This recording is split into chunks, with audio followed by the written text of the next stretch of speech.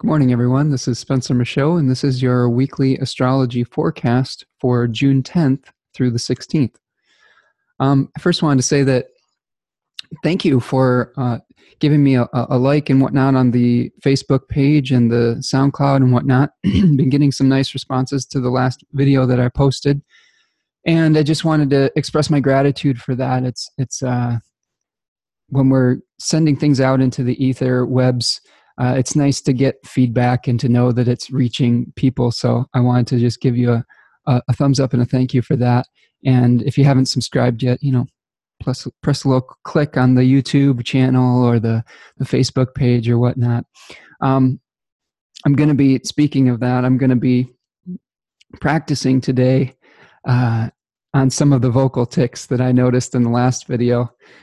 When you first begin to do videos like this, you're basically looking at yourself in a mirror and you start to notice all the things you say. I say whatnot a lot after things when I'm trailing off. It's like I speak in ellipses, trying to complete a thought. So if you notice that, you can get your bingo card out like they do for the astrology podcast, or take a shot of whiskey or something like that. But I'm working on it. Okay, let's dive in. So this week, hopefully you've had a restorative weekend. The moon has moved through Virgo. It would still be in the sign of Virgo in the beginning of the week. I'm going to show you my screen here. Again, I've got Astro Gold, the Mac version of that program up here. And what I'd like to do today is take you kind of step by step through the days of the week. And along the way, I'm going to explain some of the terms that are associated with Hellenistic or ancient Greek astrology. One of the things that I started to do about 2 years ago in 2017 is, first of all, I discovered Chris Brennan's wonderful podcast, the Astrology Podcast, and that was kind of my introduction, along with Dimitra George's material to Hellenistic astrology. And they basically had us dive in with and become saturated with the terms. And my goal was to gain fluency with this language. And I think that when you're starting to study something like traditional astrology, you just have to kind of let it saturate you and go through and define some of the terms, start working out some of the rules, and start just kind of trying to speak the language as much as you can. And you will gain fluency over time. I think this is something that even in a few short years, my fluency has increased. When I first began doing this, there was, some of it sounded like absolute gibberish, but as I've gone along and I've been diligent with my studies, some of those terms have started to make sense and crept into my practice. And I encourage all of you to take the time to learn the definitions of some of these more advanced techniques. And to, even if you're not completely understanding all of the terminology right away, just stick with it. Let it wash over you. Let it, worm its way into your consciousness a little bit. And eventually you'll find that you'll be a little bit more fluent with the techniques, and it's going to start to make sense. The Hellenistic system was very much a unified system. And when you start to see all the patterns and connections within it, it's going to be quite an astonishing and beautiful thing. There are many rationalizations and justifications for why the astrology works, rather than just saying, well, it's this, and it's kind of, it's less abstract, and it concretizes some of these concepts and terms. So I'm going to do a little bit of defining as we go along today. Still working on some of the pronunciations of the words as well, so bear with me with that. I've got a little cheat sheet of Latinized vowel sounds here, and I'm practicing that. I posted a video on my Facebook page of kind of how to pronounce the Latin terms, so you can check that out if you want. So let's get to it. All right, so on Monday, June 10th, the day of the moon, each day of the week is associated with a planetary deity. We are going to be experiencing the end of the Virgo moon. So Virgo is I mean, the moon is going to be in the third decan of Virgo. And we're going to be kind of completing this trine to this little gauntlet here that we have been running through with the South Node, Saturn, and Pluto. Hopefully over the weekend, you've been able to weed out some of the scheduling conflicts or ideas or overwhelm that you may be experiencing from the beginning of last week at the new moon, and starting to pick and choose the things that you really want to put your energy towards, what stays and what goes. We've had this beautiful mutual reception between the moon and Mercury over the weekend. And I'm guessing that most of you have probably gotten down to business and say, all right, this is how we're going to practically implement some of the seed ideas that were triggered at the new moon. In my last video, I discussed the moon being kind of like a music box that has those pins on a cylinder that are triggering the tuned notes of the music box and creating this celestial music. So I want you to, one of the things that I do every morning, I journal every morning. I learned this from a woman named Julia Cameron in The Artist's Way. Kind of a brain dump where you're getting things out of your head onto the page, even if it's, negative. You're kind of emptying out the cup so that you're receptive for the things that want to come in during the day. And what I've started to do over the last year or so is really be diligent about recording the aspects of the day on the margins and how they are relating universally and relating to my own chart. And it's a very powerful combination when you have those two things lined up along with your thought processes for the day. If you really want to understand astrology, you have to experience it firsthand. And having a running dialogue and basically a list of the things that happened during the day before or how you're feeling during that day is going to be very instructive when it comes to learning how these aspects actually will work in your life. Because I've got a little secret for you. Most of them are going to repeat. This is a big circle that we have here that keeps spinning and spinning and spinning and spinning. And most of the things, all right, most of the faster moving planets, including the moon, is the one that you can really track. And I have an article on my website called Tracking Moon Cycles that you can check out on spencermichaud.com. You're going to see that moon triggering different parts of your life, different planetary placements, and you're going to have the opportunity to recognize some of the things that come up in real time. And for example, I noticed that when the moon is opposing my Mars, that there's a little bit of a heat that happens in my communications with my partner.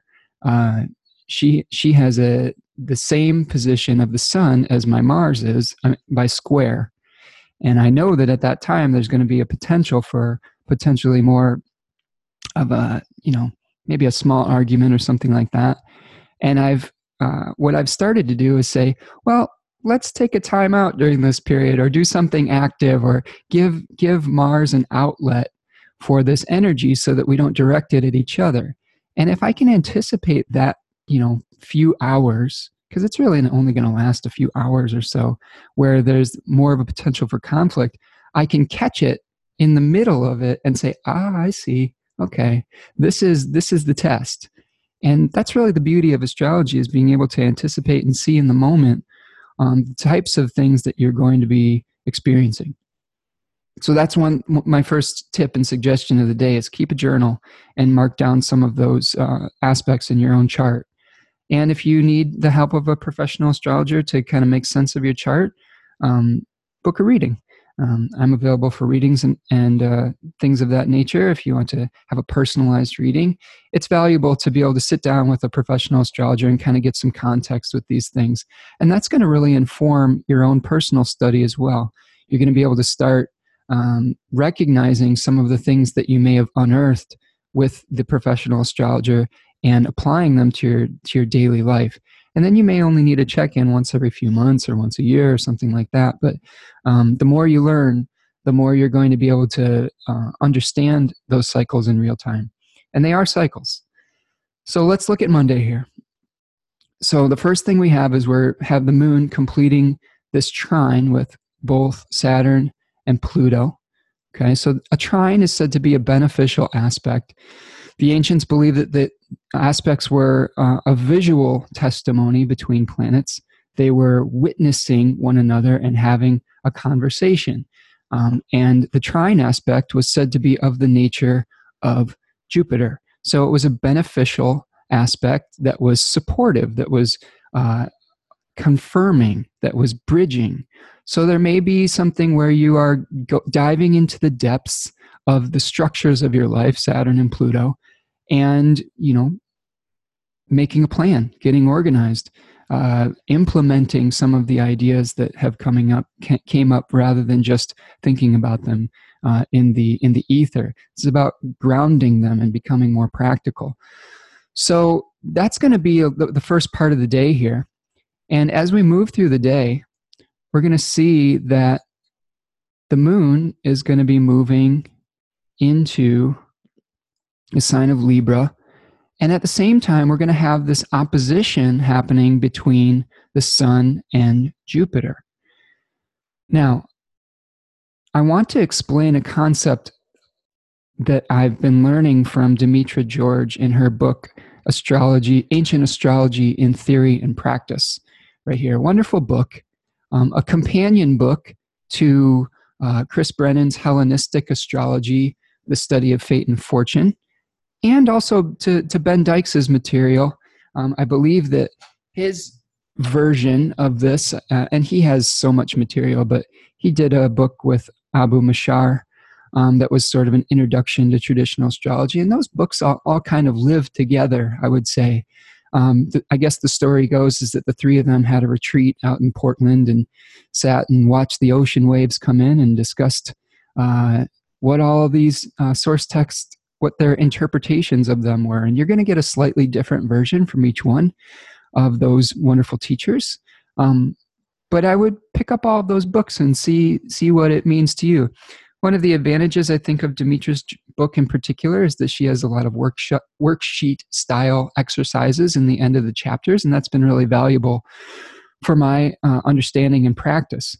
And one of the things that I've come across in her book that I noticed with this Monday is Jupiter has a condition called curtailed passage. And I'm going to read you what that means right out of her book.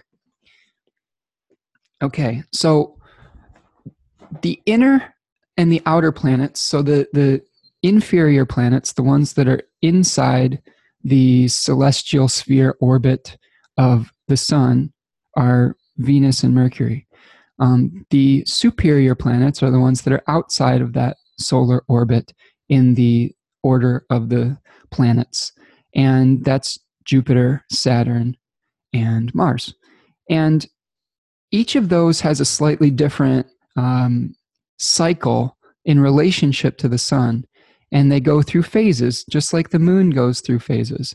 So what we're experiencing on Monday is sort of a full moon, quote unquote, of Jupiter. So it's of the Jupiter synodic cycle. And synodic cycle is, synodic means its relationship to the sun.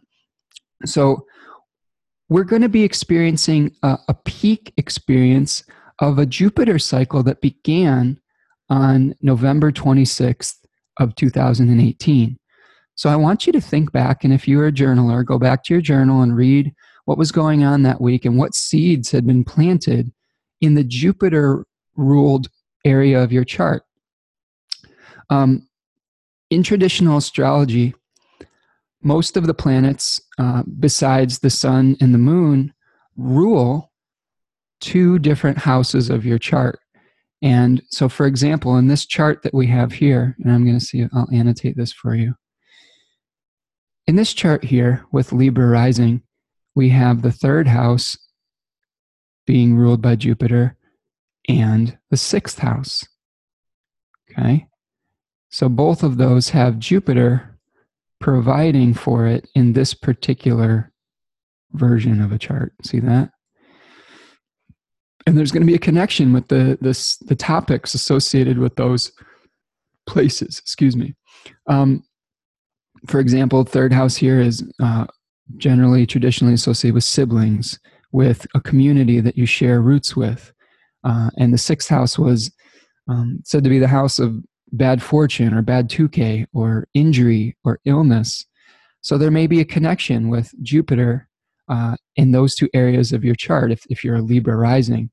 And you may see a peak experience happening in regards to those two areas of your chart. And it's going to be different for every rising sign. That's one of the other advantages of getting a personalized reading is you're going to get much more specific about where these energies are going to be manifesting. So what we're seeing here is an opposition between the Sun and Jupiter. Okay? So that's the peak kind of quote unquote full moon type of experience, right? And Jupiter has this sort of strange condition that ancient astrologers described as being in curtailed passage. And it's part of the acronikal phase, all right? And I'm going to quote from Demetra's book right here. And at this phase, at the opposition, the outer planets are going to be retrograde. So they're already going to be appearing to move backwards in the sky. You can see on my chart, the retrograde planets are in red, okay? So these are all the ones that are retrograde right now. It says the planet turns retrograde, weakening and losing its power and strength. It is moving extremely slowly backward, slowly in backward zodiacal direction, and appears to make a loop in the sky. The planet experiences difficulty and reversals in bringing about its agenda.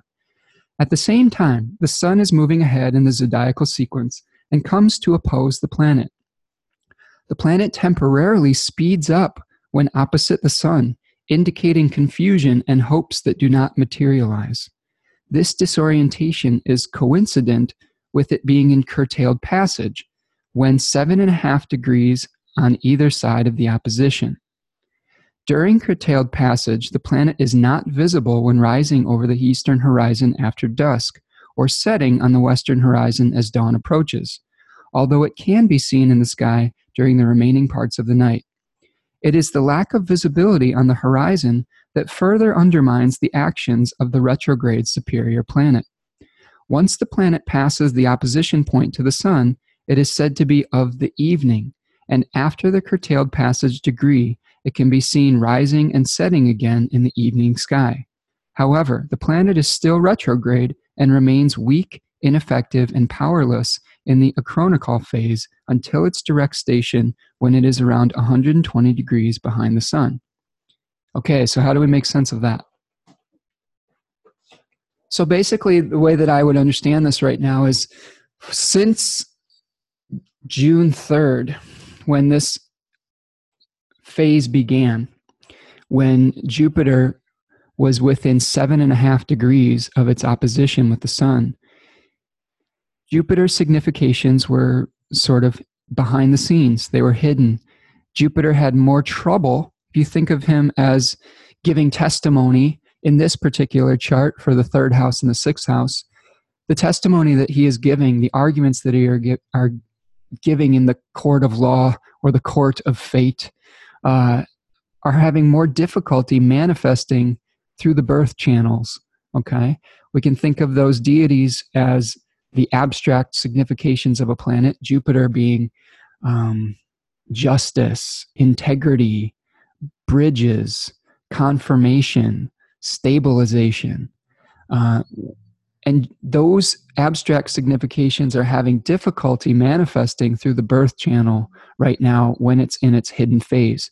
There are things that are bubbling and brewing underneath the surface, behind the scenes. There may be some sort of conflict that you're trying to work out with those types of things as we approach this opposition here. So be aware that the harmonizing aspects of Jupiter may be having difficulty expressing themselves at this time in particular. The other thing that we're noticing here is that we have Jupiter moving into the square with Neptune.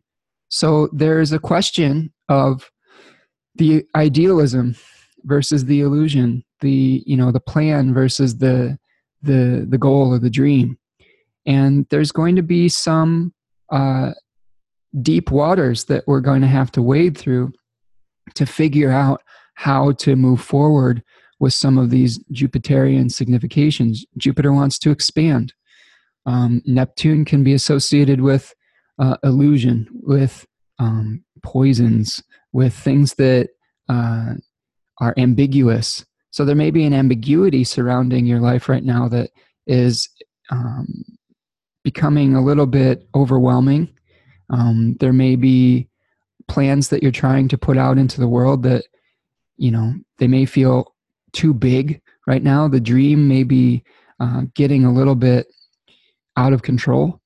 And the question is now, how do you bring that back into focus and back into having an ability to manifest it within the world of form in a way that's going to be healthy and in a way that's going to be productive. Okay, so that's what we're going to be experiencing on Monday. The curtailed passage ends on the 16th at the end of the week, so we're going to start to get some clarity at the end of this week. Now, the other thing that's happening, and I will draw this again, the other thing that's happening on Monday is Mars and Saturn are beginning their opposition by adherence. And the technical term for this is called kalesis. And I believe that's how you pronounce it with the long E, like A, kalesis. And this is part of how planets communicate with one another. And the kalesis condition is when they become within 3 degrees of one another. Actually, this may be a connection. I'm sorry. I'm going to back up. I think this is actually a condition called connection. Kalesis is when the planets adhere to one another in the same sign. So here, this is a good example of trying to get your terms straight, and it takes practice. It takes practice. The kalesis condition is when those 2 planets are together in the same sign. So, for example, Mercury is going to be coming into kalesis with Mars within 3 degrees, probably by the end of this week, I would imagine. Okay, and then we're going to have Mercury starting to engage in connection. Okay, that's what happens when you have it by aspect ray. So here we have Mars starting to make an aspect ray within 3 degrees of Saturn. And that's when they're kind of engaging in conversation rather than intermingling their energies like they would if they were in adherence or kalesis or gluing together. You can think of Demetra George has a really great way of describing the way that the planets come together. And here's the order that she lists. And I took some notes on this today. She describes it as the way that human beings relate to one another.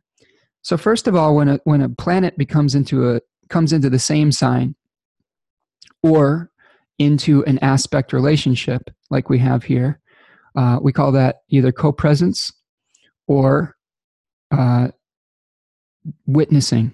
So we have a whole sign testimony that's happening, a conversation that begins. They become aware of one another as they move into the same sign or as they move into an aspect relationship. Now, in traditional astrology, they only use the trine, the sextile, the square, and the opposition. They don't use the semi-sextile and things like that.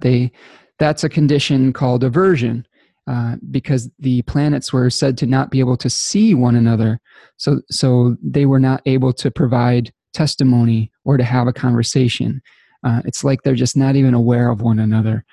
And that's kind of a very challenging position to be in traditional astrology. Like even an argument sometimes is better than no conversation for the most part, unless you've got some malefics happening here. And that can bring some challenges for sure. The malefic planets being Saturn and Mars. So what we have is when the planets come together in their whole sign testimony, they become aware of one another. When they have a condition called assembly within 15 degrees okay, they are starting to meet up and spend some personal time together. Okay, they may be their gaze might start to focus upon one another, and you can think about this as if you're going out on a date and you see someone from across the room and you're starting to lock in with them. And then we have a condition called connection, or chalasis, right, or merging bodily. And those are two separate things. The connection is when you have an aspect ray that's connecting the two planets, and the chalasis is when they merge together, unified in the same sign. And that's when they're within 3 degrees of either of those conditions. And you can think of that as like, when they're merging together bodily, that's like a sexual union. So like the date's gone well and they're coming together and with a little business, and with connection, that's like you're engaged in conversation with someone. You're starting to really talk about something important. It's an intimate connection, and the conversation is heated up, for better or for worse. And generally, the conversation is going to be constructive if you have the sextile and the trine, but it may be damaging or challenging with the opposition and the square. As they start to separate, then you have the planets start to withdraw, and that's a condition called aparoia. Okay, and that's like the afterglow. It could be either the afterglow or the residual shock that you experience after some sort of experience with the planet. And I got there's some challenging conversations happening in the sky between these planetary deities and probably in our lives right now. This Mars-Saturn opposition is not something that is easy. These are the two malefic planets. Mars wanting to cut, separate, and burn, being in the sign of its fall, a condition where it is weakened. It's in the temple of the moon, and the moon is offering up family circumstances, domestic circumstances, things related to women, things that are related to nurturing, and Mars is chopping them to bits right now.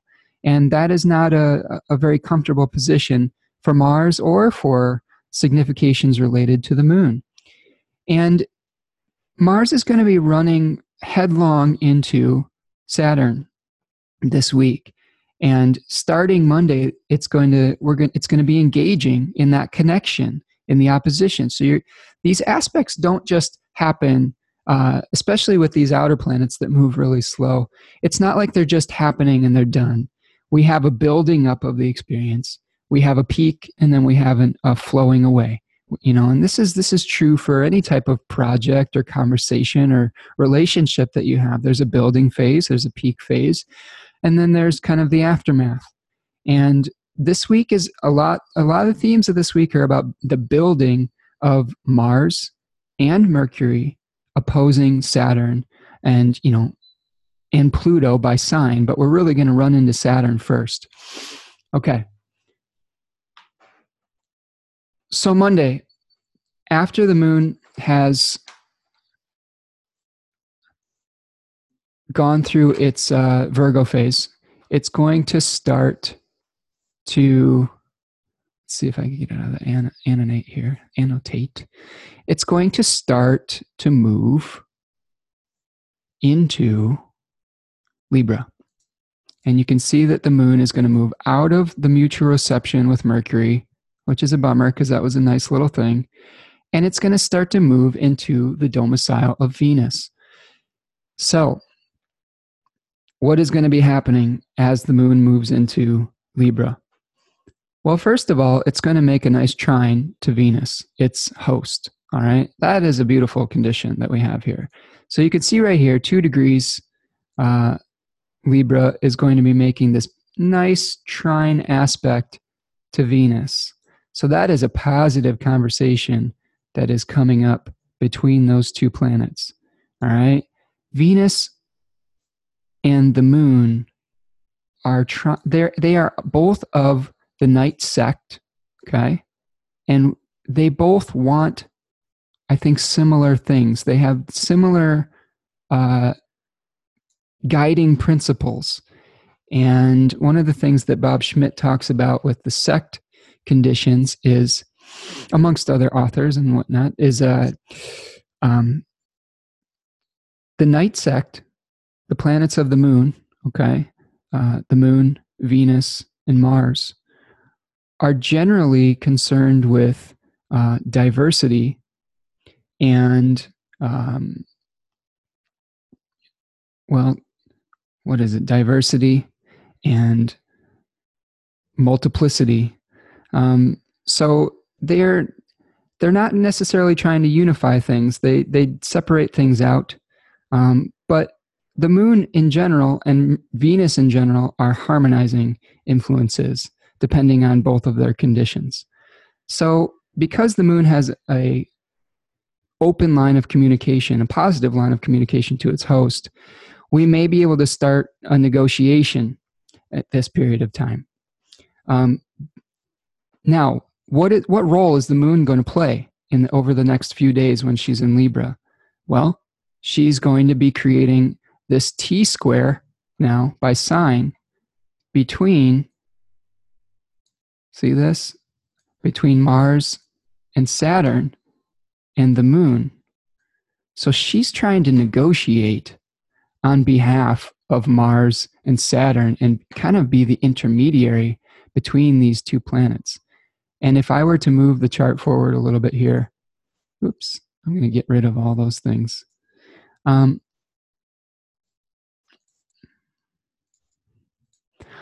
You can see as we move forward, she's going to come into a square with both of those planets. She's already in a square by sign. But we're going to see her take on more of this negotiating role. So here we go right here. She's at about 17 degrees by the end of the day on Wednesday. So it's going to be a couple days of that negotiation between Saturn and Mars with the moon playing the intermediary.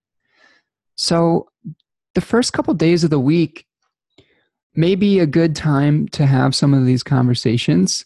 You may feel like you're caught between a rock and a hard place, and you're trying to just kind of make peace. But the moon is helping, and Venus is helping the moon out with that as well. One of the things that we see on Tuesday in particular, let's go back again. Sorry if I'm skipping around a little bit. Got a lot of ideas floating around in my head here. The moon's going to make it square to Mercury and also to Mars and Saturn. And that's going to spark the conversation, I think. That's going to start getting people starting to talk to one another. As we move into Wednesday, Mars is going to be back in bounds. All right. There's a condition that each of the planets sometimes goes through, besides the sun, is this out of bounds condition where there are two circles that circle the Earth. You've got the celestial equator and the ecliptic, the path of the sun. And the sun takes a particular path across the sky, and planets rise or fall below that path that the sun is taking. And when they get too far away from the path that the sun normally takes, they're said to be out of bounds. And that is more of a, they're said to be out of the authority of the king. If the sun was thought of as the king and the figure that was keeping these planetary deities in line, when a planet goes out of bounds, it's kind of on its own. It is a little bit outside of the norm. It's not really following the rules anymore. It may be going against the grain. And Mars has been out of bounds for a few weeks, and we may have been having some struggles with martial type of experiences, like expressing our anger, our willpower, and things like that. And especially being in the sign of Cancer, where it becomes very passive aggressive. So when Mars comes back in bounds on the 12th, that may be a little bit of a helpful condition for Mars, and being more a little bit controlling our martial energy a little bit, and having it fall into more of an alignment with what is acceptable socially, and so on. So what aspects are we going to see from the moon on Wednesday? So Mars is back in bounds. The moon is going to be trining the sun at 21 degrees. Okay. So here we've got, if we move forward, we're going to see the moon come into a trine with the sun, which is a nice supportive aspect with the king. So the king and the queen are getting along here. The moon was thought of as the queen. So that's a nice little aspect for harmonizing with a sense of purpose versus what forms we're trying to bring in to being. So we've got the sun representing kind of a unification, divinity, the same, versus the moon, which is representative of the other forms that are coming into being and passing away with the temporal nature.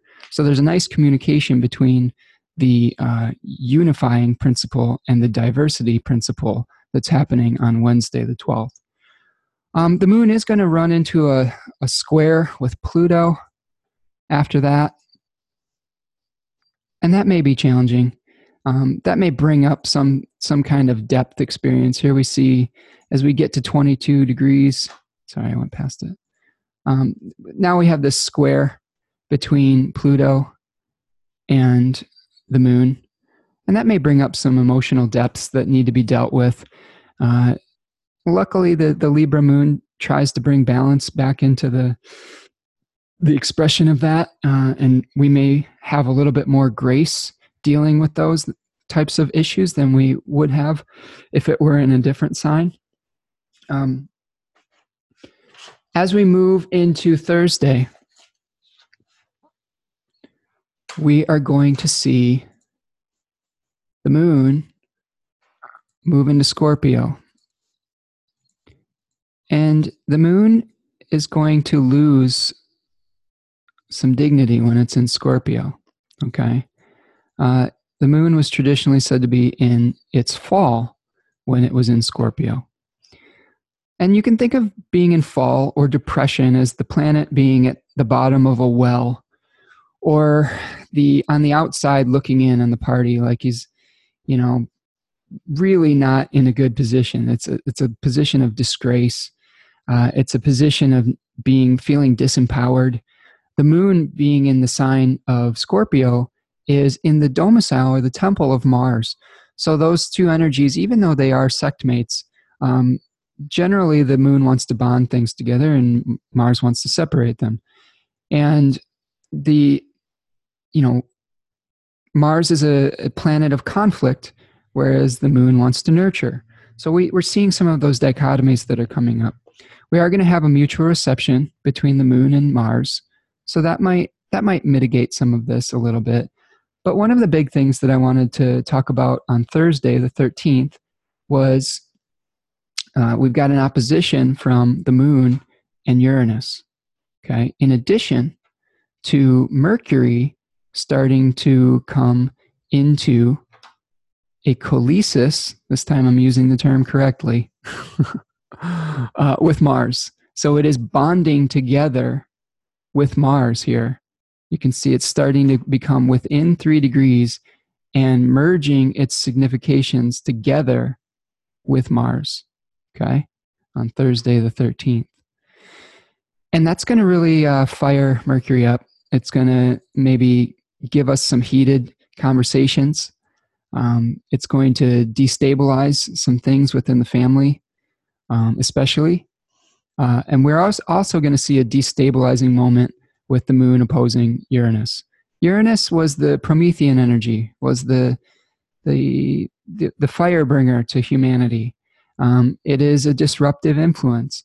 And we've been seeing these disruptions happen in, Venus-ruled things in regards to women and the choices that they're, quote unquote, allowed to make with their bodies.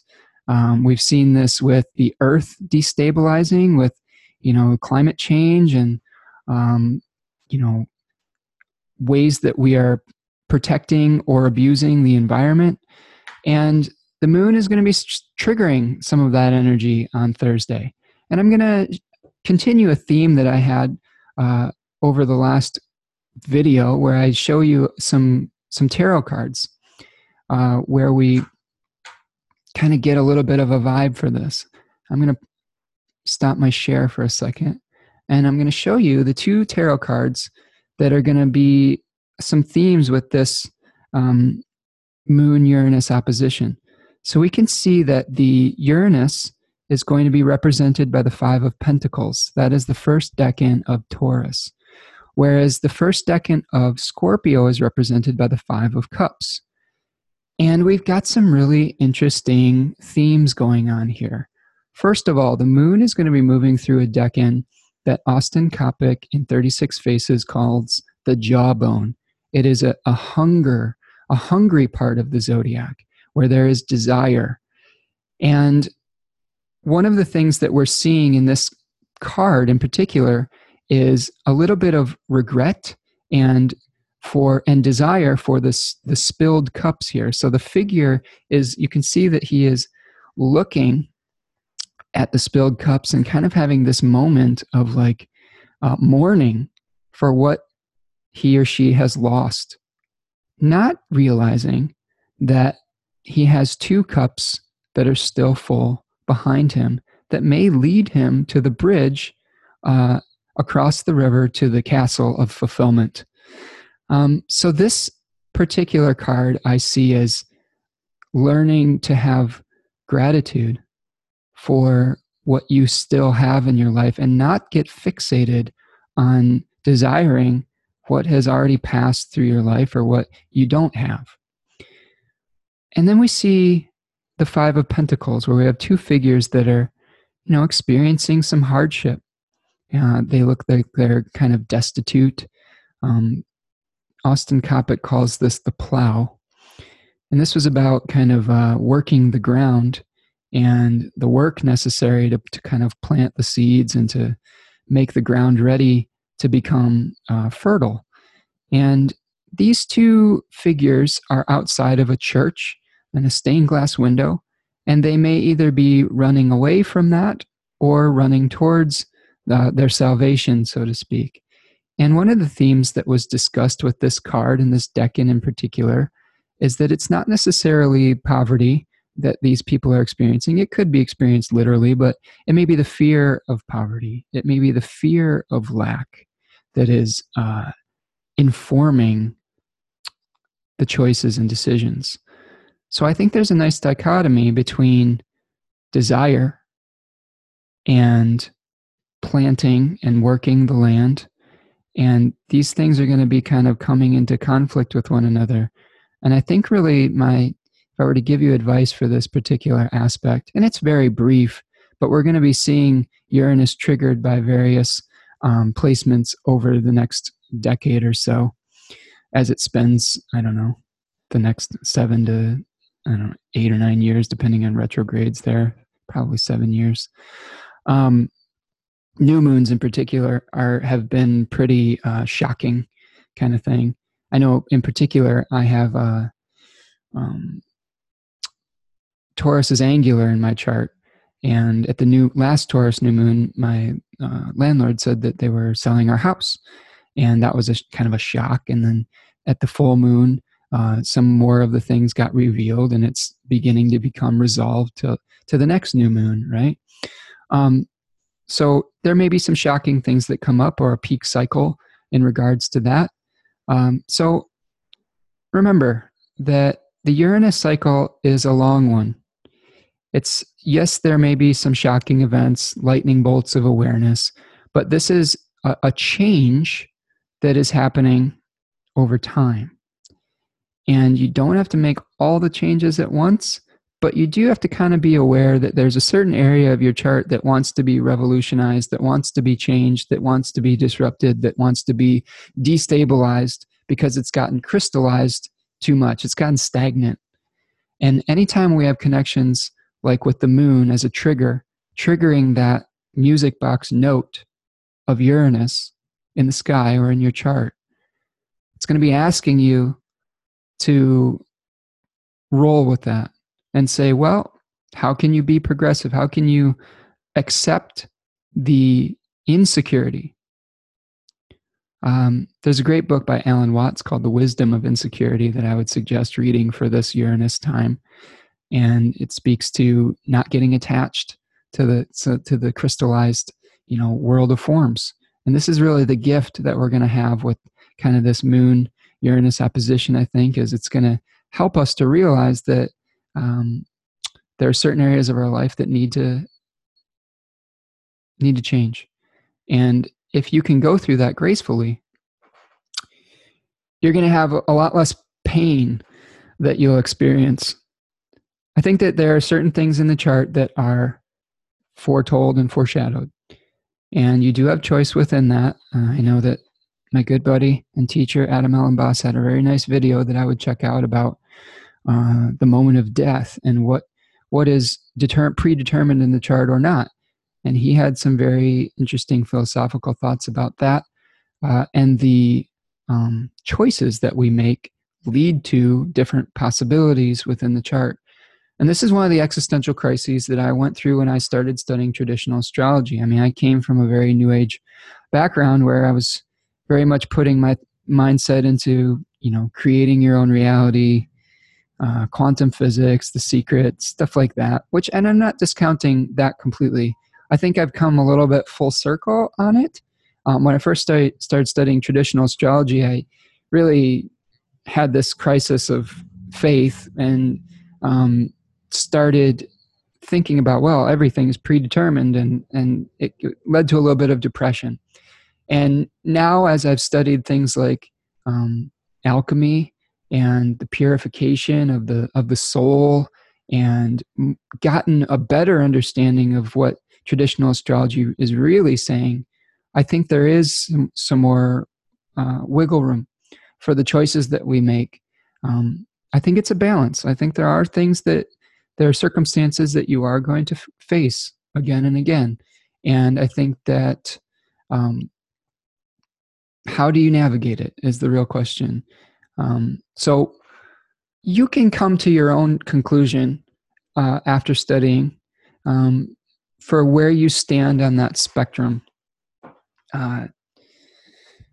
It's a fascinating endeavor and rabbit hole to go down, because it really is a fundamental question, and it could take hours and videos and years to figure out. But we'll keep asking the questions. I think that's the thing that I would highly recommend, is just keep asking the question and keep trying to navigate your life with grace. That's really the key, is how can you, it's that serenity prayer. God grant me the wisdom to accept the things that I cannot change the things that I can, and the wisdom to know the difference. And that's some of the best advice out there, really. Okay, so we're getting back to Thursday. Forgive my digression here. So we're looking at Thursday. We've got that coming together of Mars and Saturn is going to perfect on Friday. Okay, so if we move forward onto Friday, we're going to see, and when something perfects, it means the aspect becomes exact. So you can see here that around 10:42 a.m., okay, roughly, here we go, Mars is going to be exactly opposite Saturn. And that's probably going to be the peak of this energy that we're experiencing. These events may come to a climax of some sort. There may be some sort of agreement that you come to, or falling out or conflict.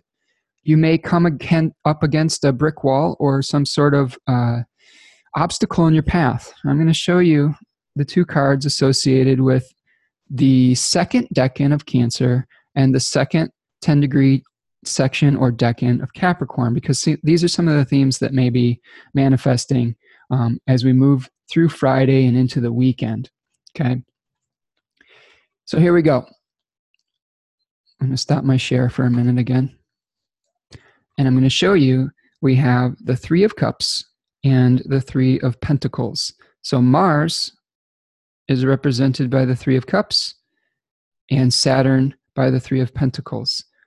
Austin Coppock calls the Three of Cups the walled garden, or abundance. In the Golden Dawn, I believe it was abundance. And then we have the Three of Pentacles called The Pyramid in Austin's book. And this is about, we've got a celebration quality and a building quality, a planning quality, and a relaxing quality. More of the celebration versus the let's get down to business type of thing. The walled garden is really interesting. So let's talk about Mars being behind the walled garden right now. Perhaps a lot of the conflicts, the severing qualities are happening behind the scenes, behind the walls of the domestic environment. I happen to have a son in the second decan of Cancer, so I'm familiar with this territory. And Austin compares natives that have these placements to hothouse flowers, which means that they have a very specific set of needs and a very specific set of qualities and an environment that they can flourish within. And I would find that to be true. I really do enjoy having the protective walls of my home. If I'm out in an environment that isn't that is too loud or too crazy, too much energy floating around, too many people's emotions, I start to get really overwhelmed, and I want to just go home and be within the protective walls of my castle, so to speak. And behind those walls, this is why this is the perfect job for me, because I can make these videos with you and I'm in my house and feel safe and whatever. So it's fun. Technology is wonderful. But Mars right now is going to be operating within that area of the zodiac. And so there may be some conflicts. It's like the warrior has gotten into the garden and is stirring stuff up. He's, got a big, sword, and he's stabbing everybody in the back right now because he's not going to face them head on, right? He's like Brutus, like sneaking up on people and getting them right in the back. So there may be some passive aggressive conflicts happening within the sensitive environment of the home and the family, and it's going to be running headlong into the plans that you're trying to make out in the world. There's big things happening out in the world. There's big structures that are either crumbling or being built up right now with Saturn and Capricorn. And one of the things that I'll tell you is that Saturn is in a much stronger position right now. Saturn's sitting on the throne and able to be like, I'm making the rules right now. And I'm sorry, Mars, but you're going to play by my rules, basically. And Mars is going to throw a temper tantrum. This is I compared this in our month ahead with Adam to the toddler that isn't getting what it wants based on something completely irrational. Like Adam, I believe Adam said, you can wear the poopy diaper as a helmet or something, which is hilarious. So anybody who has kids has come across this moment where your child wants to do something unsafe or ridiculous, and when you say no, when you are Saturn saying no, you're going to get the temper tantrum. You're going to get the expression of anger through emotion. Saturn wants to reject. It wants to exclude. It's the no. It's the entropy principle. It's breaking things down. It also builds things up. It builds walls. It builds obstructions. And last week I talked about Mars coming across an obstacle in the river.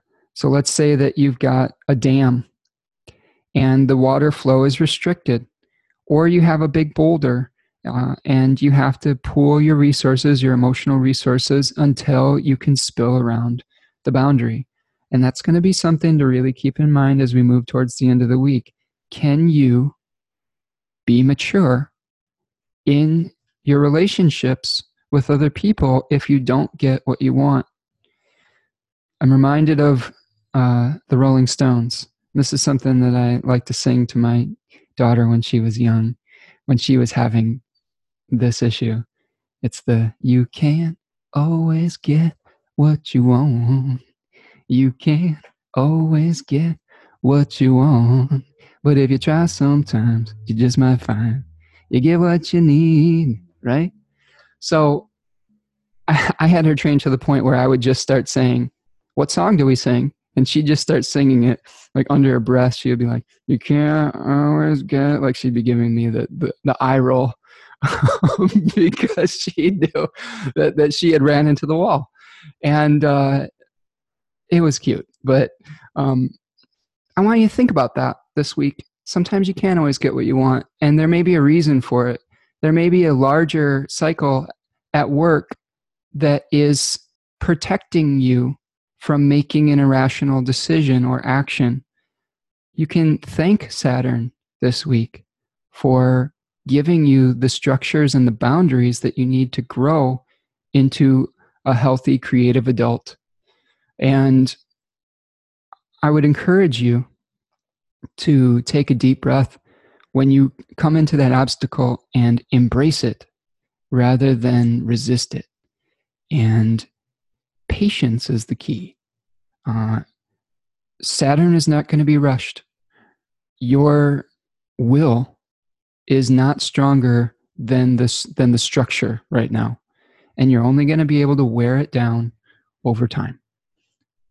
Water is the solvent that wears down the crusty earth, the consolidated earth over time. And time is the vehicle. And I want you to remember that this week as you're heading into the challenging waters of a Mars-Saturn opposition, is that you may not be able to force the cycle. You may have to wait. You may have to accept. This may be a moment of accepting something that you can't change right away. Eventually it might change, but it may not change in the moment that you want it to. Okay? This is something that this is one of the myths that we've been told, is that we can just change anything exactly at the moment that we want to. And I think this is where the mature version of, quantum physics, The Secret, positive thinking, doesn't mean you can't make changes in your life, but you're working with the vehicle of time, and you're not just going to be instantaneously be able to snap your fingers and change a cycle that requires a longer period of time to manifest or to cook. Like, you're not going to rush the soup, right? If you're making a soup, you want to simmer it for a while. And there may be conditions in your life that are simmering right now that just need time on the stove. And if you try to eat it, all the vegetables are going to be crunchy and it's not going to be as good. All the flavors aren't going to have melded together. I'm appealing to the Cancerian desire for eating and comfort right now. So think about the soup that you're making and how you can allow those flavors to mingle. And don't, if the soup isn't, you can't rush the soup, and try not to get so pissed off that, don't get so hungry that you taste the soup and it's not ready yet, that you don't smash the pot off of the stove, because that's not productive. Nobody gets soup after that, right? And if you'd just been patient, say, I'm hungry, maybe I'll go have a snack or do something else, you're not going to feel the need or the desire to throw the babies out with the bathwater, so to speak, and work against your own best self-interest. Okay, so that's getting us through Friday. Saturday, what do we got Saturday? Let's look again at our chart. On Saturday, if we click forward, we're going to see the moon is moving through Scorpio. We may feel some dark emotions that are coming up. We may feel some heaviness I know that I get kind of, being a Cancer and moon ruled, I feel the Scorpio influence in my chart. It moves through my fourth house. So I'm just kind of I don't want to talk to anybody. I don't want to see anybody. I just want to go away for a little while. And depending on where it is in your chart, you may have a similar feeling of I don't want to deal with that. So we'll see what happens. But this is Friday. Friday's a big day. Friday, there's all sorts of aspects happening. But as we get to Saturday, we have this beautiful thing happening. And this beautiful thing is the moon is going to be moving into Sagittarius and lightening the mood, all right, quite significantly. So some of the challenges that may have come up on Friday, the mood's going to start to lighten as we go into the weekend, which is very nice, which is good. We're getting the weather outside's nice. Might be a time to get outside and, start to slough off some of the heavy emotional stuff that you dealt with. Mercury is going to be making a conjunction with the North Node here, or Rahu. And there's an author named Judith Hill that has a book about the nodes, and she talks about the North Node being a point of increase. So the tide is coming in. So Mercury is going to be really getting a boost when it goes across the North Node, and the communication may start to increase. The ability to see both sides of the issue may start to manifest within the conversations that you're having. The moon is going to make an opposition to Venus. So that's usually a fairly nice kind of thing. You be careful not to get too excessive. You may be so tired after the conflicts of Friday or the end of the week that you're just like, I don't want to deal with it anymore. I'm just going to lay out on the beach or outside under the trees or in the sunshine, hopefully, and maybe just relax and take a little bit of a break. It could lend a little bit of lethargy over the weekend, but you know what? Maybe you've earned it, and maybe you need to allow yourself a little bit of a break after the heavy lifting that we've experienced over the course of the week.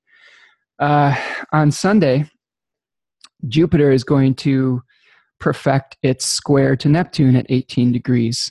So we're going to see this happening, let's see, on Sunday.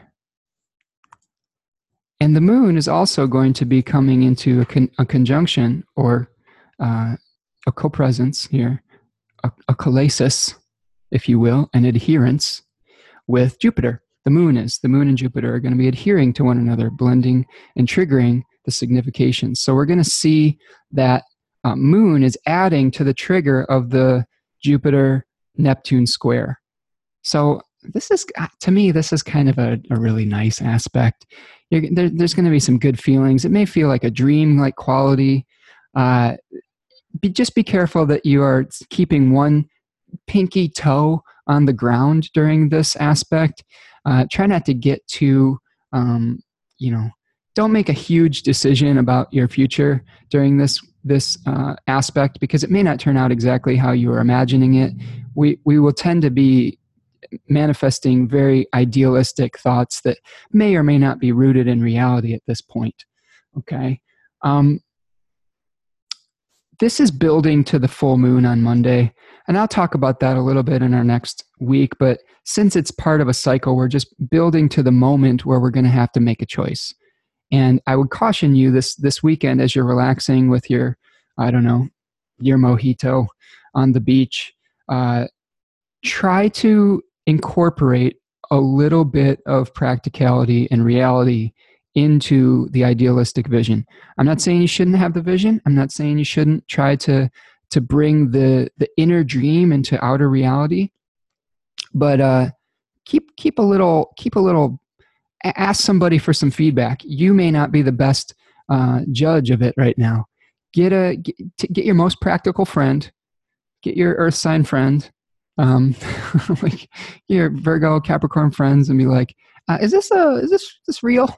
Is this? Am I thinking of all the practical stuff that this dream may entail or bring into my life? And recognize that it's going to be a process, and you're going to have to take your time with it.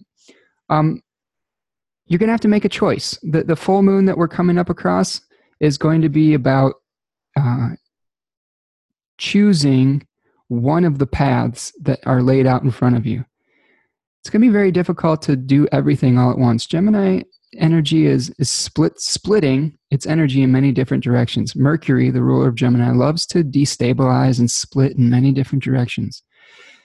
Eventually, as we talked about in our month ahead, one of the twins has to die. And by doing that, they both are going to be able to restore balance and, in the story of Castor and Polydeuce, one of the twins has to die, but the other offers up a part of its immortality so the other can live. So by eliminating some of the options, you're actually going to be feeding what wants to live and what makes your heart sing and what will actually bring benefit into your life. So don't be afraid to let a few things go as we head over the weekend to the full moon. All right. I think that's what I have for you today. Thank you very much for continuing to indulge me in some of these things. I hope it's been helpful. Go to the Facebook page and the YouTube channel. Make sure you're subscribed to all of those and share with your friends if you can. And if you need some extra help, don't be afraid to reach out and book a reading. I've got time in my schedule if you want a personalized reading for all of these aspects. We are heading towards a few eclipses in the month of July that are pretty important and pretty energetically charged. So if you need some help navigating that, I'd be more than happy to spend some time with you and sit down and work it out and hopefully help you to formulate a plan to be able to navigate all of those things gracefully and with patience and with, the ability to see the greater picture, the bigger picture. All right. Take care, everyone, and we'll talk soon.